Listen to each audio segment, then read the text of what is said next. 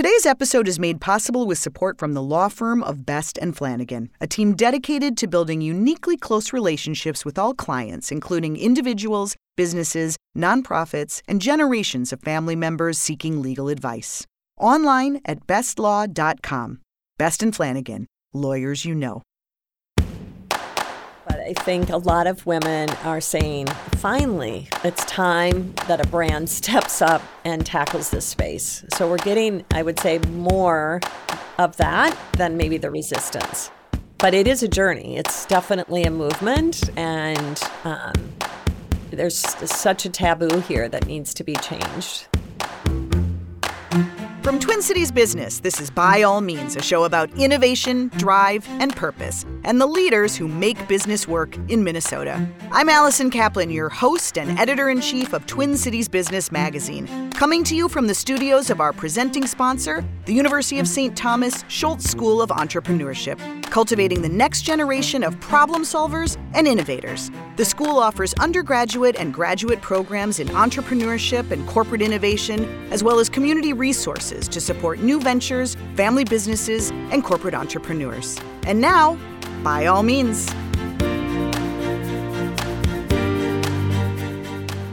You might not know Sally Mueller's name, but you definitely know her work. In more than 20 years of merchandising and marketing for Target, Sally led many of the retailer's highest profile designer collaborations. Think Zac Posen, Liberty of London, Missoni. More than 60 in all. She played an instrumental role in bringing designer partnerships to the masses, creating a blueprint that was adopted by many national retailers along the way.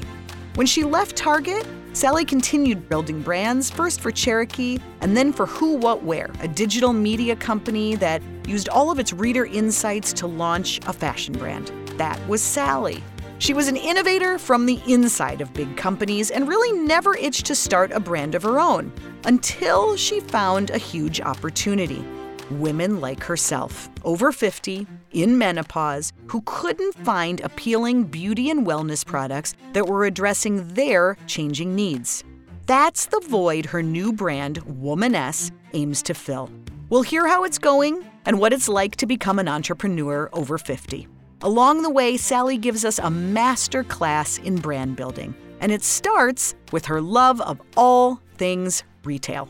I think retail is just an incredible industry because you get, to do so many different things. There's so much psychology behind, watching the consumer shop. And I loved working at Target because I could see the consumer patterns changing. Mm-hmm. You could, you walk in, the morning after a sale and you could see your results. Yeah. So it was that immediate almost gratification that I really, really loved from being in retail. You arrived at Target in the late 80s? 87. Okay. 1987. I'm dating myself. Okay. I'm sorry. January 5th, 1987, I think was my first day. To be specific. So paint a picture for us. What was Target like then? Oh, well, we had, I think, 175 stores. Mm-hmm. I could be wrong, but I think it was definitely under 200 stores.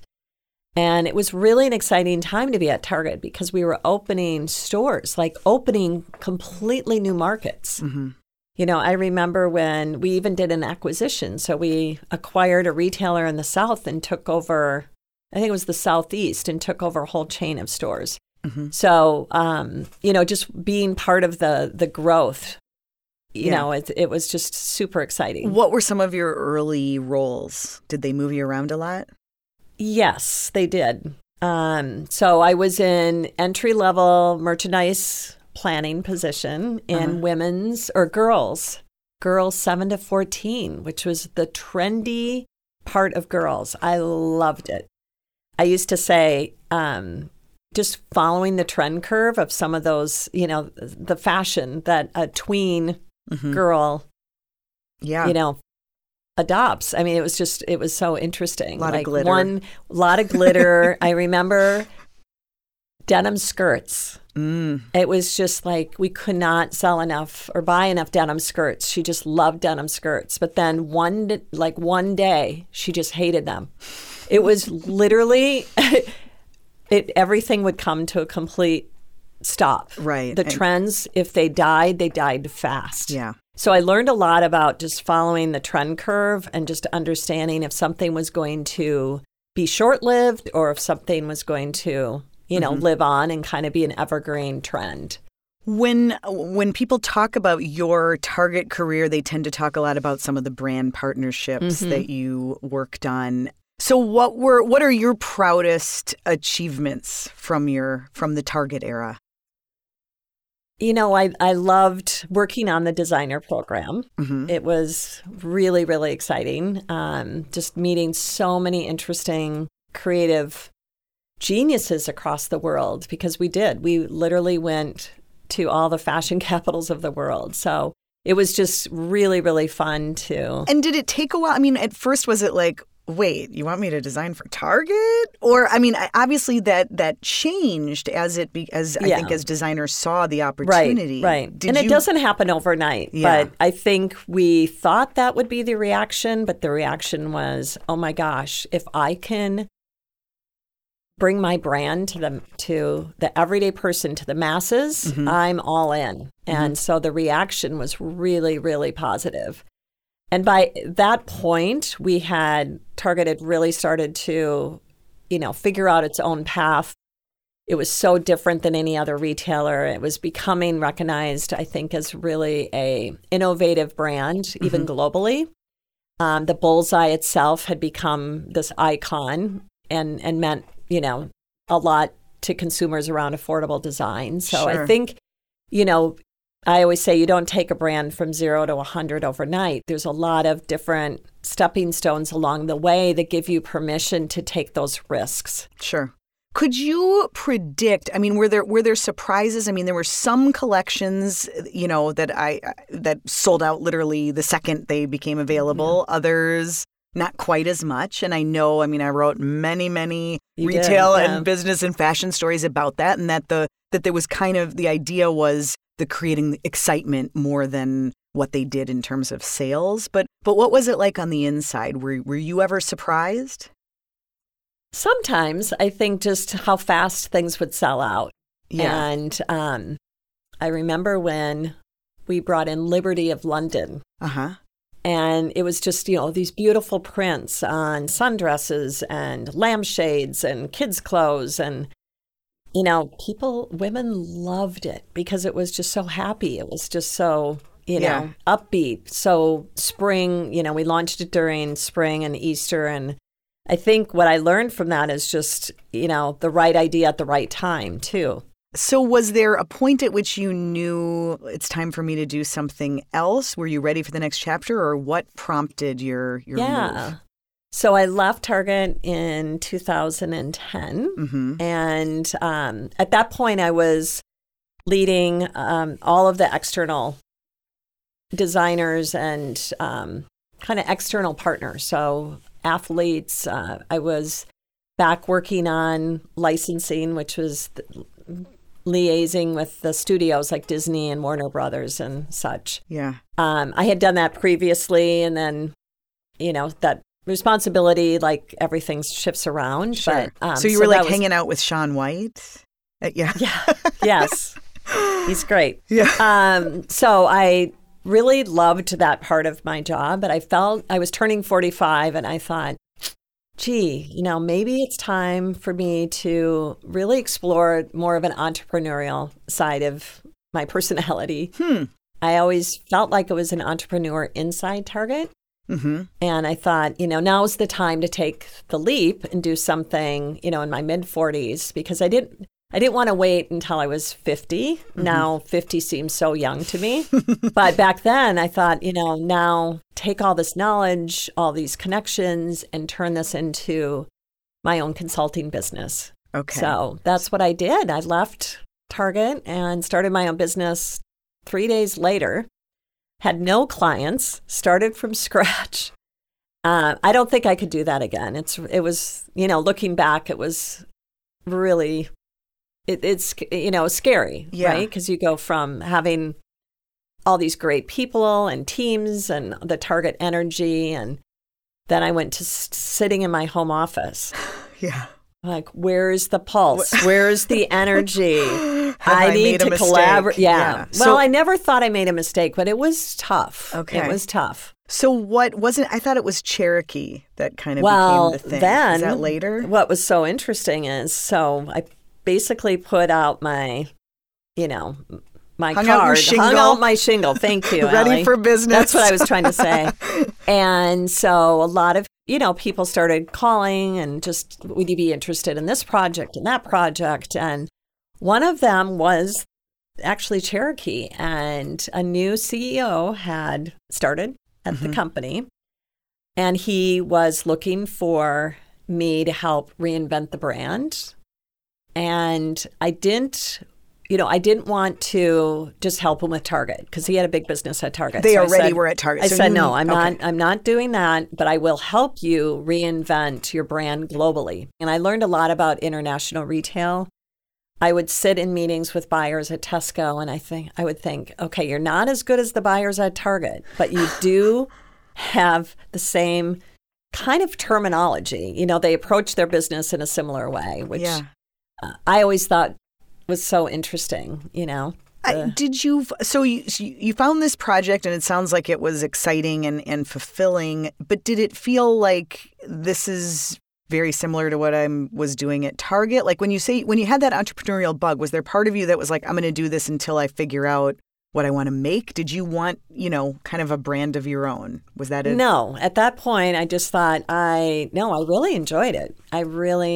And the travel was fun. Yeah. Just being able to travel to Spain and the UK. And how old were your kids at that time? they were, that is probably the downside.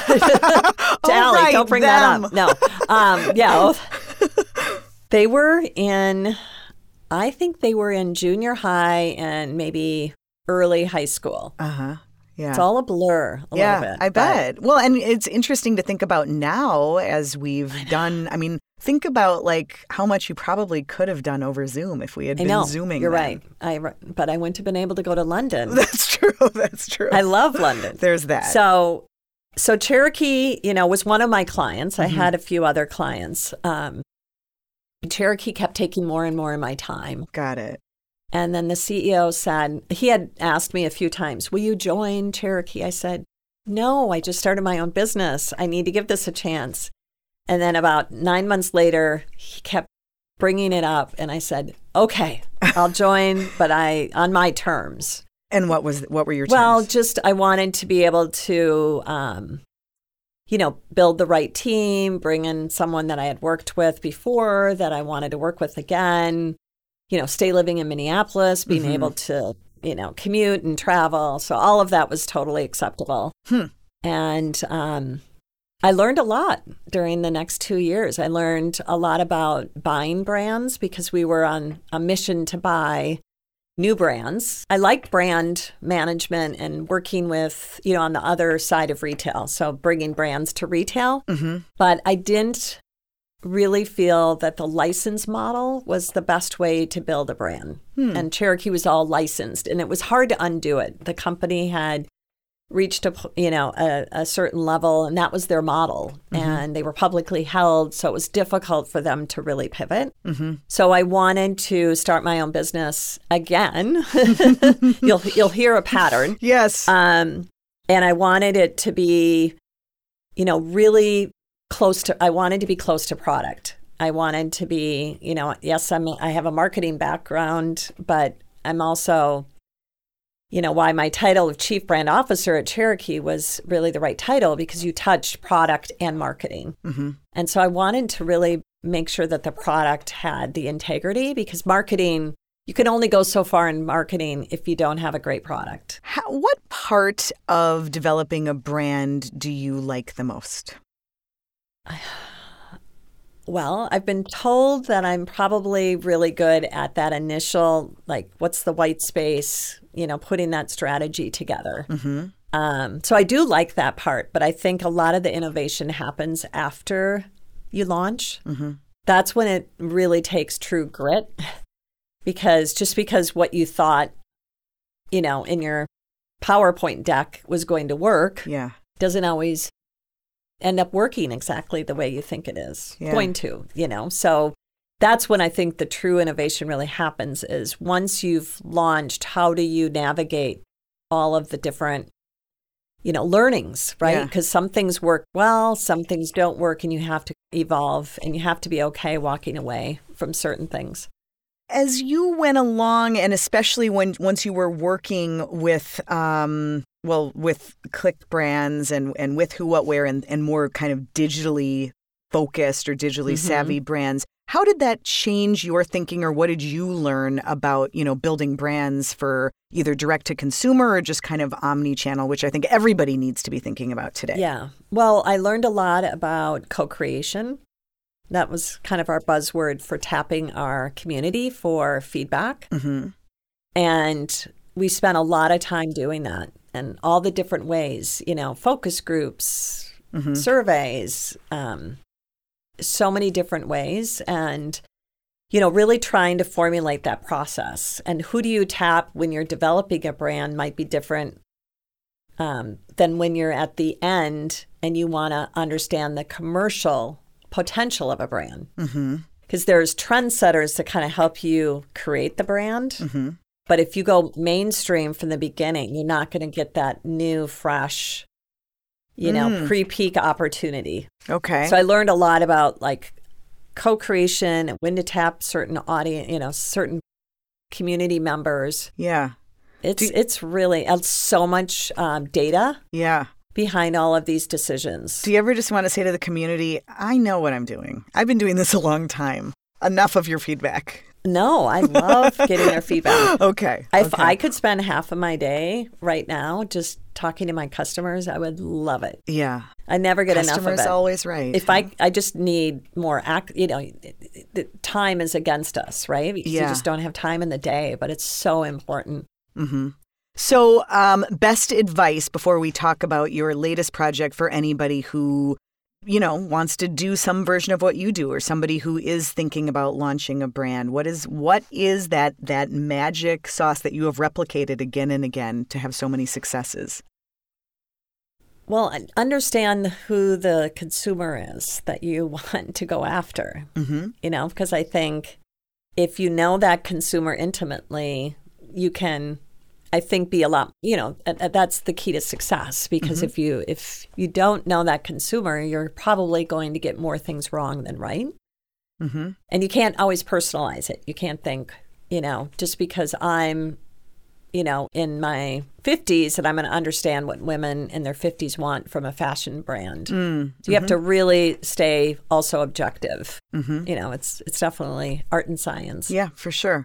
So I feel like it's already kind of one of those startup stories that you hear repeated. Your visit to the Mayo Clinic and your aha moment. Set the scene for us. What were you working on when you went to have your checkup at the Mayo? Well, I think it was a couple years ago, and I was at Click Brands and working on, I believe I had just finished, kind of wrapped up Versed and handed it over to Melanie, who's now running the brand, which is great. She worked for me on my team, and I think she's awesome. So I was so excited for her to have the opportunity to lead that brand. So I was in the process of handing that over to her, and really focusing on Who What Wear. So I was in a little bit of a transition, in my responsibilities there. And I was going to the Mayo Clinic because I'm kind of lazy when it comes to my own health. Okay. And if it was up to me to make all these appointments, I would never make them. So I decided to bite the bullet, enroll in their executive health program. I encourage anyone that has the means or even the insurance policy to do that. It's such a great program. One of the perks of living in Minnesota, right? Exactly. So, drive. Must have filled out an intake form, found myself in this appointment with a female doctor. And I knew I was in menopause, but she said, "Oh, you must tell me more. You have this issue and that issue." And it was, things like vaginal dryness and sexy topics. Everyone's sexy favorite. Topics. Yeah. Yes. Yeah. I don't want your Gen Z audience to be scared. Well, they're not. But anyway, she just said, oh, I see women all day long with these issues. You're not alone. And again, I thought, am I really stupid here? Because I had no idea that those symptoms were related to menopause. I had just been working, traveling, being a mom. Yep. And, again, I knew I was menopause, but I didn't really know anything about menopause. No one was talking about it. No one. Your friends weren't talking about it. I had asked my mom, and I love my mom, but she'll probably be listening to this, but she would always say, oh, I never had any issues with menopause. Oh. Are you kidding? I never had a hot flash. It was just, glamour woman. Never had any issues. Wow. Or she just blocked it all out? Her daughter has had issues. So what did Sally do with her Mayo Clinic findings? We'll find out right after a word from our sponsor. Today's episode is made possible with support from the law firm of Best & Flanagan. Understand, identify, manage, protect, and realize the value of your intellectual property and other business assets. Expect a customized approach from Best & Flanagan, with legal advice carefully tailored to protect your interest within the context of your overall business strategy, goals, and vision. Best & Flanagan, a legal team dedicated to understanding where you want to go and helping you get there. Local advocacy and advice from lawyers you know. Online at bestlaw.com. Sally went to the Mayo for a physical, but she left with her biggest business idea yet. Let's hear. So the doctor, though, back to Mayo, she was so gracious. And she said, okay, you need to check out these products. You can buy them, Amazon, the Mayo store. Mm-hmm. So I went home that night and I remember looking at my computer, checking these products out and gasping. I thought, I'm never going to buy any of these products. And these were products that were supposed to help you with hot flashes? Well, they were more like vaginal moisturizers and all sorts of, water-based products. Sure. And the names were scary. Yeah. I don't know. I think they had silicone something in them or... Very clinical. Very clinical, thank you. Yeah. I didn't think the ingredients, although I knew that Mayo had, if they're going to put their name on something, they're going to make sure that they're not going to harm anyone. Mm-hmm. So I knew that they weren't going to harm me. The packaging looked very outdated. The names were difficult to pronounce. And I thought, gee, this product category needs to be blown up. Yeah. What am I doing working on millennial brands? I should be thinking about women my age and women like me. So started to really think about it at that point and, loved working at Click. Only wish I could do all of it. But I know even Catherine has told me it's very challenging to do a startup while you're also doing another job. Yeah. So I ended up actually doing both jobs for about 1.5 years. Really? Yeah. So, and when you say doing both jobs, so you helping have this... helping to incubate Womaness while staying at Click. Okay, but so you have this realization that nobody is taking kind of a lifestyle, cool, fresh approach to menopause. Do you immediately begin sketching out the idea? Did you have the name? Like, how quickly did it become serious? Yeah, I started to formulate what I thought like the brand foundation should be. Should it be it should be clean formulations, accessibly priced, beautiful packaging, modern aesthetic. So I knew enough about what it needed to. And is that the same process that you went through with other brands you've worked on through the years? Yeah. Okay. I took the same process. My co-founder, Michelle, lives in New York. And, on a trip to New York, we were getting together anyway. And what is her background? Her background has a lot of similarities to mine. She actually helped take Real Simple from a media brand into a very successful line of product that was sold at Target and Bed Bath & Beyond. That was 10 years of her career. She also worked at HSN, leading the Joy Mangano brand, which was sold. Joy, there was a movie about Joy. She's kind of the miracle mom woman. Course. Yeah. And Michelle's role was to really help Joy take her brand into retail. She was successful on HSN, Right. but she wanted to be successful in retail. So she was omni-channel as well, and Michelle was responsible for overseeing that. So Okay. she had a lot of other positions, but those are the two that I always like to highlight. So we both have many, many decades of building brands and executing brands for women. So I told her about my experience at Mayo and that I thought this would be an incredible opportunity. And she said, oh my gosh, let's do this. Let's do this together.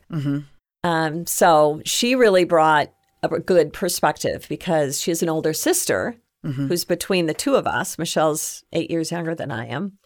And her sister and Michelle's friend group, they were all really, as they approached their 40s and 50s, they were really trying to figure out their next steps. They were not happy maybe in a corporate job. They were, just really feeling confident, but not satisfied and not fulfilled. Yeah. And this is a number of women. So a lot of them wanted to just, walk away from there. A lot of them were like quitting their corporate jobs, writing books. Before the pandemic. Yeah, even. this is like 2020, 2019-ish. Yes. That you're talking about. And so we took that insight into forming, the pillar of Womaness, which is mine is education, because women don't even know what they're going through. Is related to menopause. So the opportunity to really educate women, but inspiration. So inspiring these women to feel like, this transition is not the end of something. It's only the beginning of your next phase. And that it's never too late to pursue your dream. If you want to start your own business, if you want to quit your job and travel, this woman is she has so much wisdom when she gets to this stage and really prop these women up, make them feel like they can do anything. So that was, why we felt so strongly about building a community so that women could share their stories with other women. Yeah. Having been in brand building as long as you have, and I'm sure you worked with a lot of other smart women at Target and Cherokee and all the other places, how is it possible that it's taken this long for I don't know. for a company like yours to come into existence, or for more brands? I mean, it feels like there's a shift, like there's some momentum right now around talking about, fundamentally female issues. Yes, that maybe, yes, it was one thing when you said it was all men, it was all, men running the show and they just didn't think about it. But why has it taken so long, even as women have become more? Well, some of the doctors at Mayo have really done a great job educating Michelle and I about what really happens behind the scenes. There's been very little research done on women's health. A lot of the research was conducted on men and then applied to women. So I think it goes back for years. There's just a lot of baggage, that women's health was not necessarily invested in by institutions or drug companies. So, they like to say, some of the doctors have said, we are not little men. That research has to be done specifically on women's health issues, right? Like even heart disease. Your symptoms of heart disease are very different than a man's symptoms. Sure. So, and this is not just menopause. This is just women's health at large. So I think there's a lot of women like me, even millennial founders that are super excited about the women's health space and, blowing up so many different aspects of it. Did you come up with the name Womaness right away? Oh, no. We knew the type of name we wanted. It took us a year to get that name. Really? We had hundreds of names. We even made names up that we never thought were even, they weren't even a name. They say you need 2 O's, right? Yes. Goop. Well, Google. Thank you, Allie, for bringing that up. We had one name that was Vuv, because get your Vuv back. Thank God we didn't get that cleared by legal. It's a horrible name. But that is an example. We were just making names up. And So many people have gone in and trademarked names, and they're just squatting on these trademarks. And was that the case with Womaness? No. Okay. No. We formed, we liked womanhood kind of as a concept. Mm-hmm. And ness means beauty, and then womaness means the state of being a woman. So it just kind of all came together. Mm-hmm. But it was tough. We had 250 names that we crossed out. How far along were you in the development of the line when you settled on the name? I feel like in some cases it can be almost paralyzing because when it's going to be a consumer brand, you got to have the right name. Yeah. Or you're dead in the water. We had a meeting with a retailer, and in 4 weeks, and I think we finally got the name.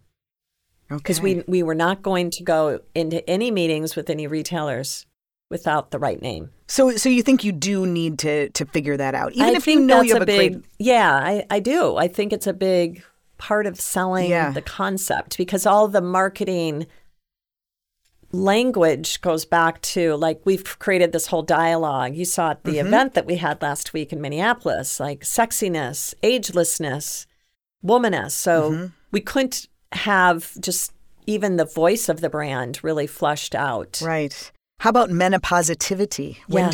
How did that come later?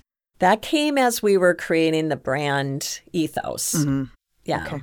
That was fun. Yeah, no, that's a good one. And again, can't believe nobody's ever used that before, right? So I'm curious, having done this your whole career, building brands, this is the first one that is truly your baby, right? Right. You're not doing it with anyone else or for anyone else. Does that feel scary? Does it feel exciting? Is it like, finally, this is the thing I've been waiting for? No, it's exciting. It's exciting. But it took you a little while to leave your other job. Why did you stay? Why didn't you immediately, the minute you had this idea, jump into it? I loved my team at Click. I loved how can you not love, like, women's fashion? Yeah. Catherine and Hillary, very loyal to them. Just so many reasons. And Catherine and I, had an agreement. She knew I was working on this and really was supportive because she loves to support women founders and entrepreneurs. So I felt very good, like, ethically, that everything was figured out. Sure. And yeah. So you got the marketing, you knew what you wanted it to be. Then you have to actually develop a line of products. Right. How did you go about doing that? Well, the products came actually very soon after the brand strategy because marketing actually comes a little later, but up front you think, or you outline, okay, we know we're going to be accessible. We know the pillars of the brand, education, inspiration. We even knew at that time product had to be doctor tested. We wanted clinically proven ingredients, all about building trust with the consumer. Because we felt like this woman is so discerning. She's bought so much product in her life. What is going to get her to switch from her favorite skincare product over to Womaness or any of these products, right? And is it always a case of switching, or were you putting out products that just weren't even, sort of like your experience of, like, the only options were clinical? Yeah, totally. We were creating new products, but there's other vaginal moisturizers in the market. We were trying to create a better one, right? That was clean and had hyaluronic acid in it, so for better hydration and so on and so forth. And also, I feel like you were creating a whole different experience instead of that being like kind of drudgery, like, oh my gosh, I have to go buy this. It's cream. The whole brand, like it's a medicinal thing. Right. It's more yours feels more like this is a lifestyle decision. This is like picking out a lipstick. These are products I want to buy. Yes, it was. We like to say it's creating a whole new category. Like menopausal skincare. Who's heard of that? But we're getting credit for being on the forefront of creating that as a new category, because anti-aging skincare, you're in your 20s and you're buying anti-aging skincare. Yeah. But menopausal skincare is formulated so it's even more gentler on your skin. We're using like a gentler form of retinol. Okay. We're also using retinol, but we're using Bacachol, which is just a little bit more of a mild form of retinol. So how as an example. How do you retrain the consumer, that woman who, like you said, it is kind of crazy. I mean, we start buying the anti-aging stuff when we're barely out of high school. Right. How do you convince her that she should buy a menopausal product? And is there going to be resistance? Because some people don't really want to admit that that's where they're at. You know, I'm sure there is some resistance happening, but I think a lot of women are saying, finally, it's time that a brand steps up and tackles this space. So we're getting, I would say, more of that than maybe the resistance. But it is a journey. It's definitely a movement, and there's such a taboo here that needs to be changed. Yeah. What has been the biggest challenge of getting this product line created? Well, the supply chain has not been easy. Yeah. Everyone hears about that on the news every night, right? Yeah. We had actually really good luck with our supply chain. And then boom, we had one product, which is our Let's Neck.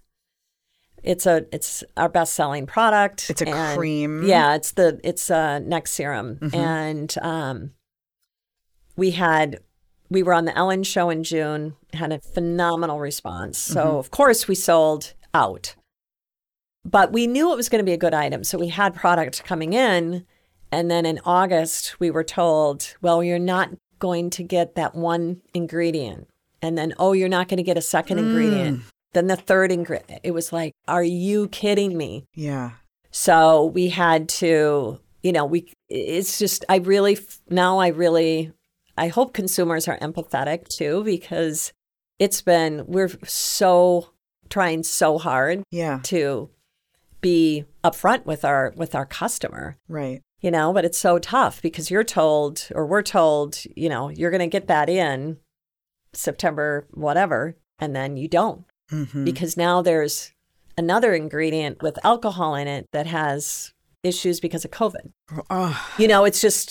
So that has been a challenge. And what's hard about it is there's only so much you can control. Yeah. So, our investors say to us, it's how you react to those situations that makes companies separate the good from the great.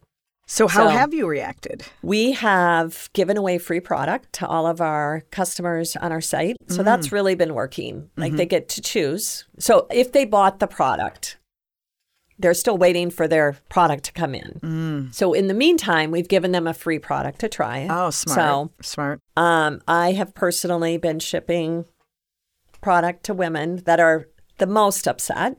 Oh, wow. But most people are really understanding. Yeah. I think we just need to be honest with everyone. That's what we're just trying to be, as transparent as possible. But we're really trying to own or provide a good customer service to this woman. So I don't mind personally going to the UPS store and mailing my personal stash of Let's Neck, because I just feel like every customer is worth saving. Yeah. And women are so excited when I say, I will give you for free my personal Let's Neck. Yeah. They're like, it's half used. Oh, no, I don't. Kidding, no, that's not used. But they turn from like kind of ticked to I love you. Yeah. Oh, that's so nice. I find always it's so much fun to kind of kill them with kindness, right? When someone is upset and you respond personally and you're nice. I think sometimes people are just so surprised that you're a real person and you're responding in a real way. I know. I've had some women, I sent out emails to all of our top customers personally, and I had one woman say, I don't know, is this a bot? I said, no, this is Sally. This is really me emailing you. Yeah. And we had this nice little email exchange, but I love that. Yeah, I love getting to know our customers. It's that's startup mode, fun. Right? So I feel like we missed a few steps there. You mentioned investors. At what point did you go out seeking investors? And was that a new process for you? Had you ever been in a position of raising money before? I had not raised money, no. Did you know you needed to do that from day one? Yeah. Oh, yes. It takes a lot of money a whole plan. Okay. And guess what day we decided to officially go out and start raising money? I'm going to guess like sometime in March of 2020. March 8th. just as COVID shut down the world. Oh, boy. It was crazy. Yeah. And I mean, did you have appointments lined up? And yeah. I mean, your meetings we did. With VCs? But a lot of investors were not, those first, I would say, month or so, it was really tough to get anyone's attention. Everyone was in major scramble mode. Mm-hmm. A lot of investors were trying to help their their brands that they've invested in navigate the pandemic.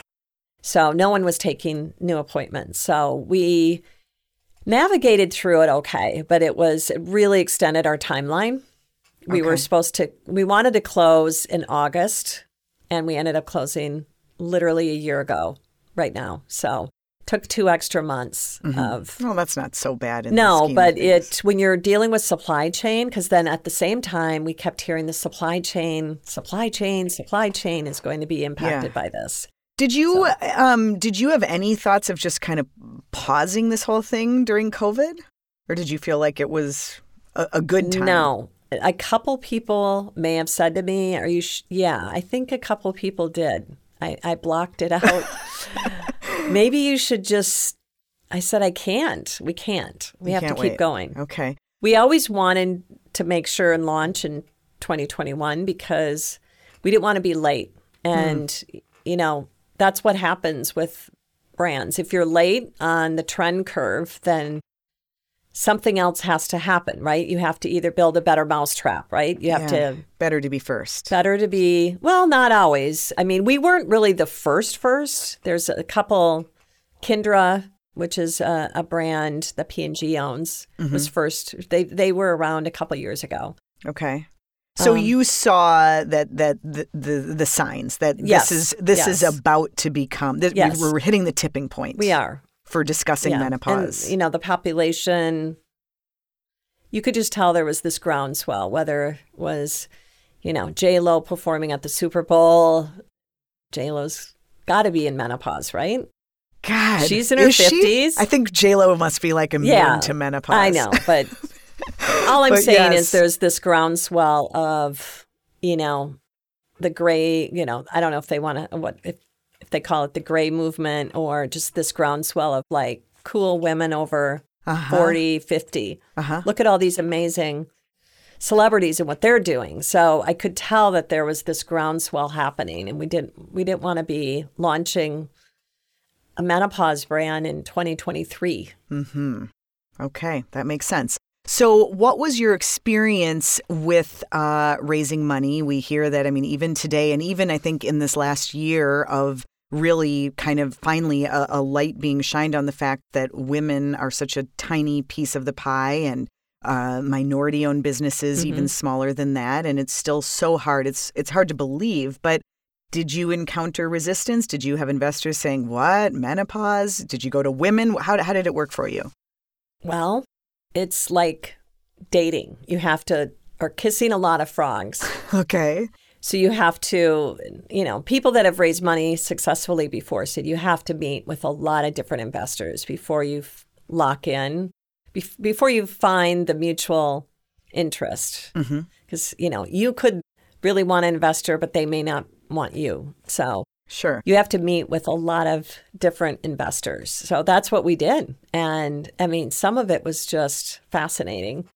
But the stereotype that I like to break is that men were not understanding. That is not true. We had great conversations with men about menopause, the opportunity. They're business people too. So they were looking at us thinking, of course, this makes a complete sense. So some of our top investors are men.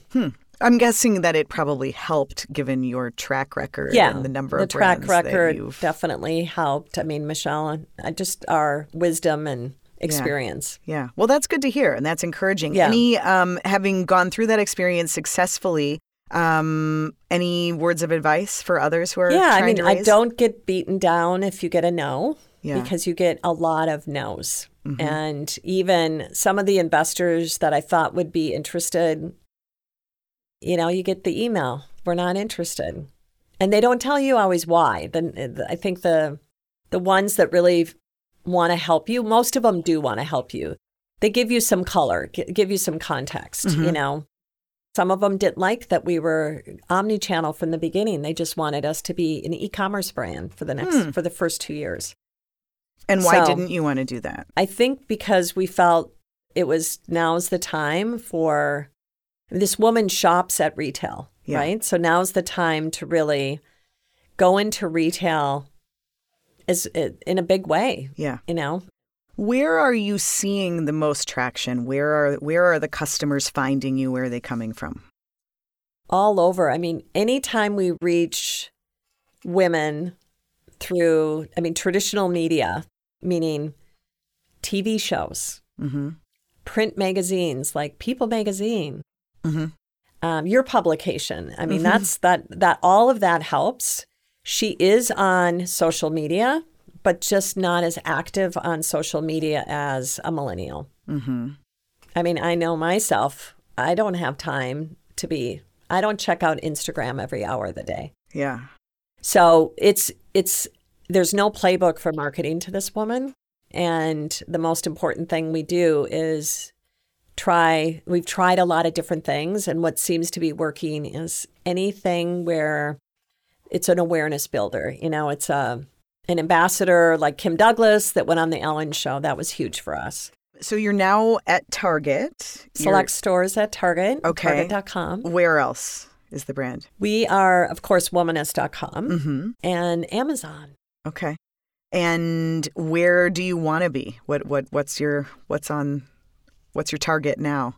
Yeah, I mean, we want to be where a woman is shopping. So we know she's shopping at Ulta, for example. She is shopping still at, even CVS.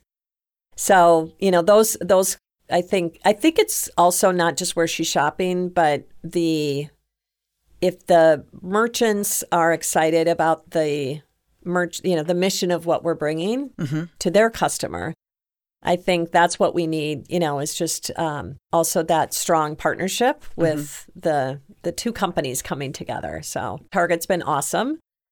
And, it helps that I do know them well, but it's they've been really great partners. They understand, the potential of this business. Yeah.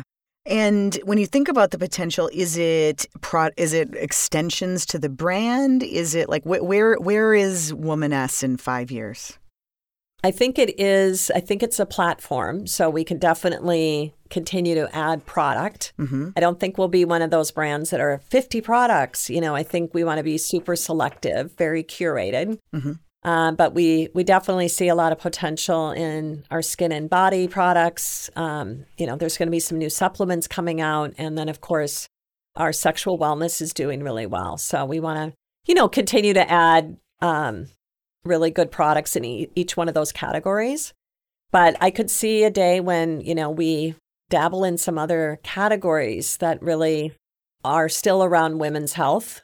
I think the barriers to entry are so much lower than they used to be. And that's what's so amazing, right? Anybody can set up a website. Right. You can create a following, organically, if you know how to do that on social media. But it's also kind of overwhelming because everything is, it's got to be multi-platform and you've got to have content and you've got to have great photos and you've got to have great products. You got to be everywhere and feeding all these channels.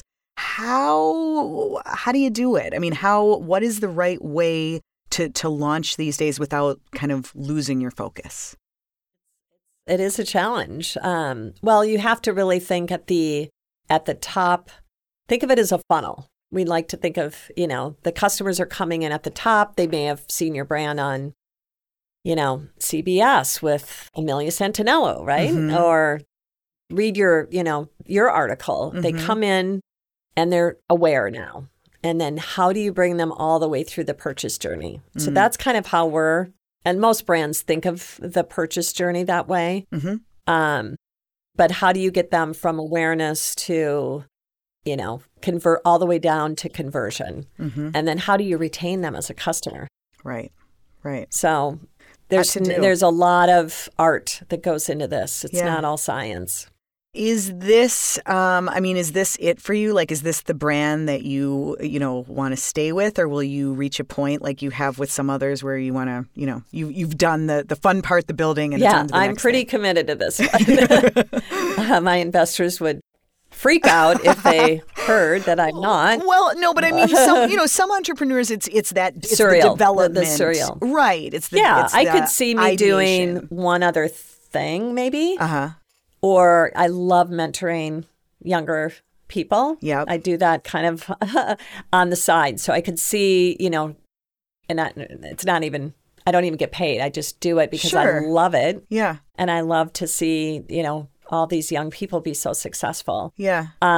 So I could see me dabbling in some different things, but I think this is so intense.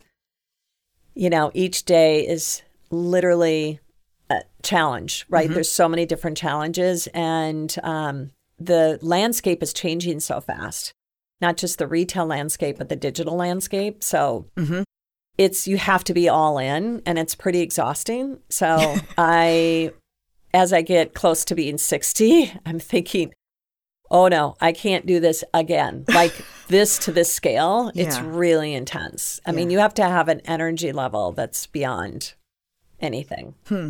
That's good. Good to think about. Yeah. Perhaps before. So I don't want to discourage anyone listening. Yeah. But just know that if you're one to not really want to work 60, 70 hours a week, may not start a consumer brand omnichannel. Okay. Note to self. Maybe there's a website that you want to start. Yeah. And you can have better balance in your life. So I don't want anyone to be discouraged. I'm curious, as a person who has been tracking, studying, creating retail for so long, what do you think the future is of how we shop and women in particular, since that's your market? I'm really interested in these marketplaces that keep popping up. Okay. Like temporary? No, like they're online digital marketplaces. Okay. So, knowing, let's say, Allie, you're fashion forward, you're savvy. So here are all the brands curated for you. And it's just much more of a shortcut. I also am really intrigued with what Ron Johnson is doing with his home delivery. Really? Yeah. The former Apple Target executive. He was just in the Wall Street Journal this week about in electronics, like literally going to people's homes, setting up the electronics. It's like a white glove service. So, well, you're practically doing that, mailing your own stash of products. There you are. But I think just knowing how busy everyone is, having, as the consumers age too, I think having a tech service that comes to your house to set up your connected TV. Oh my gosh, that sounds like a dream. Yeah. Yeah. So just thinking more service, more personalized. More service, and I think a lot of, my husband and I talk about this, going back to what was working in retail in the 50s and 60s, like service and personalization, Yeah. Well, isn't that always how it is? The more things change. It's cycles, but I think a lot of what made some of those, the retail moments so memorable, so emotional, like remember going to the top floor of Dayton's, right? So some of that will come, it's coming back. And, the question is, how do you scale something like that? Right. And now we will all have a nice, great spritz that we can apply when we're going through a hot flash in the midst of all that, too. Right, so exactly. Taking care of everything. Sally, thank you so much for chatting with us. Thanks, Allie. This is so fun. So smart. So many great insights to take away. And congrats. It'll be fun to watch you continue on this journey.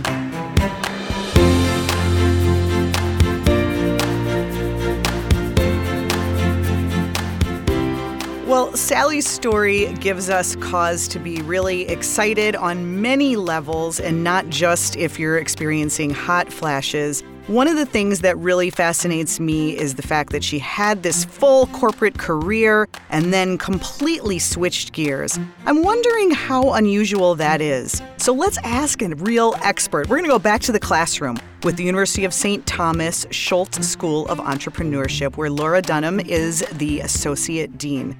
Laura, did it surprise you to hear that somebody with Sally's experience and pedigree in the corporate world would switch gears in her mid-40s?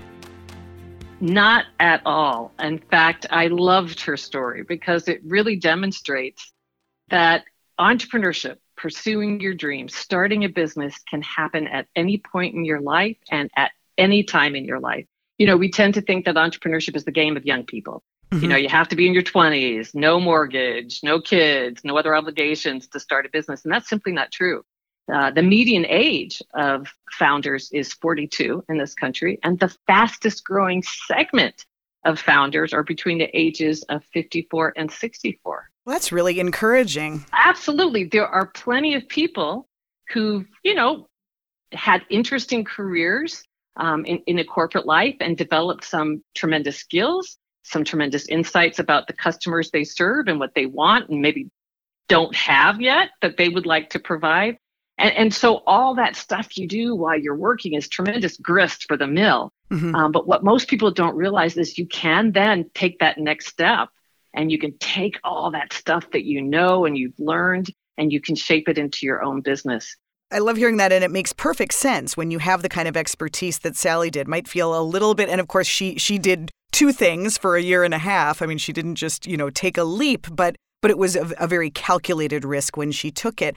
She takes us along the journey, and that's what I love about this interview. She really lays a roadmap for us of how to set up a new brand. What were the things that jumped out to you, the lessons that we could take away? Oh, and I think these are really important lessons, Allison. I think the first thing, and this is sort of counterintuitive for most people who want to be entrepreneurs, is that you do actually have to start with yourself. Yes, of course, ultimately you need to serve customers, but how you get there is you start with yourself, what you know, who you know, what you're particularly good at, better than other people. And most importantly, you mine your own experience. You say, what am I noticing out there? What isn't as good as it should be? What could be better? That's exactly where her insight came from. Mm-hmm. Her own experience with menopause and realizing there was not a lot of information out there. There were not a lot of great products or products that she would feel comfortable using. And so she noticed that need in the market from her own life. So I think the number one thing is for most people who would really love to be entrepreneurs, the first thing you have to do is just constantly be sort of mining your own life, noticing those things. Where could things be better? But the second step is really also very important and tied to that, which is that once you have that insight, you think you've identified that need, it's really getting close to your customers. Who do you think your customers are? Talk to them, mm-hmm. right? Whether that's one-on-one conversations, whether that's focus groups or surveys, find out how are they experiencing this problem? What do they care about? What would be a meaningful solution to them?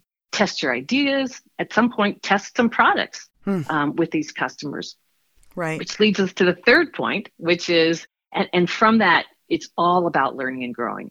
She said something really important. We've always tended to glorify the business plan, but your business plan is never going to work out in real life. Once you get into the marketplace, there's going to be so many different things that you couldn't have anticipated. Obviously the last 2 years is a great example of how uncertain and disruptive the external environment can be. Right. But what you have to do, it's all about execution. It's about, as you get out into the market, learning, responding to the things that don't work, continually innovating to meet the new needs that you're identifying and the changes that you need to make in your business model or your product. And I guess the fourth ingredient, which is always there for entrepreneurs, it's about grit mm-hmm. and energy and never taking no, which actually in some ways brings us back to number one, because it's all about you. And if you really care about it and you really think this is an important problem and you're really motivated to solve it and you're excited by it and it's something you care about, you'll have that energy. You'll Sure. have that motivation. You got to know it's not going to be easy. In Sally's case, I mean, she really has hit on a group of people, a group of consumers who have a lot of spending power and have been so shockingly overlooked. I feel like we're at a moment right now where there's a lot of attention being paid to that. But why do you think it's taken this long, and what do you think about this market potential? Because we needed Sally. We needed those entrepreneurs who were willing to say, you know what, women, and menopause and aging women have been treated a certain way by society for so long. And dang it, that is, we can do so much better. Exactly. We can be providing so much better products and services. It does take, that entrepreneurial spirit who says, I refuse to accept the status quo. Right. And it turns out she is really onto something. Women over 50 have purchasing power of something like $15 trillion in this country. Wow. They're responsible for 27% of all consumer spending. They are a big market. Yes. And time for some cool products for these women. Yes. I think it's one of the great things that a creative entrepreneur can do. They can sort of change the way we perceive things from a societal standpoint, and they can provide the products and services that allow us to change the way we expect, in this case, older women to act and behave and be viewed. So right. Thank you, Sally. Exactly. It's inspiring on many levels. Thanks for putting it all into context for us, Laura. We always appreciate your insights. Well, thanks for having me. Always a pleasure, Allison. And thank you to our sponsor, the University of St. Thomas Schultz School of Entrepreneurship. If you want to know more about the show, you can go to tcbmag.com/byallmeans. Thanks so much for listening to By All Means.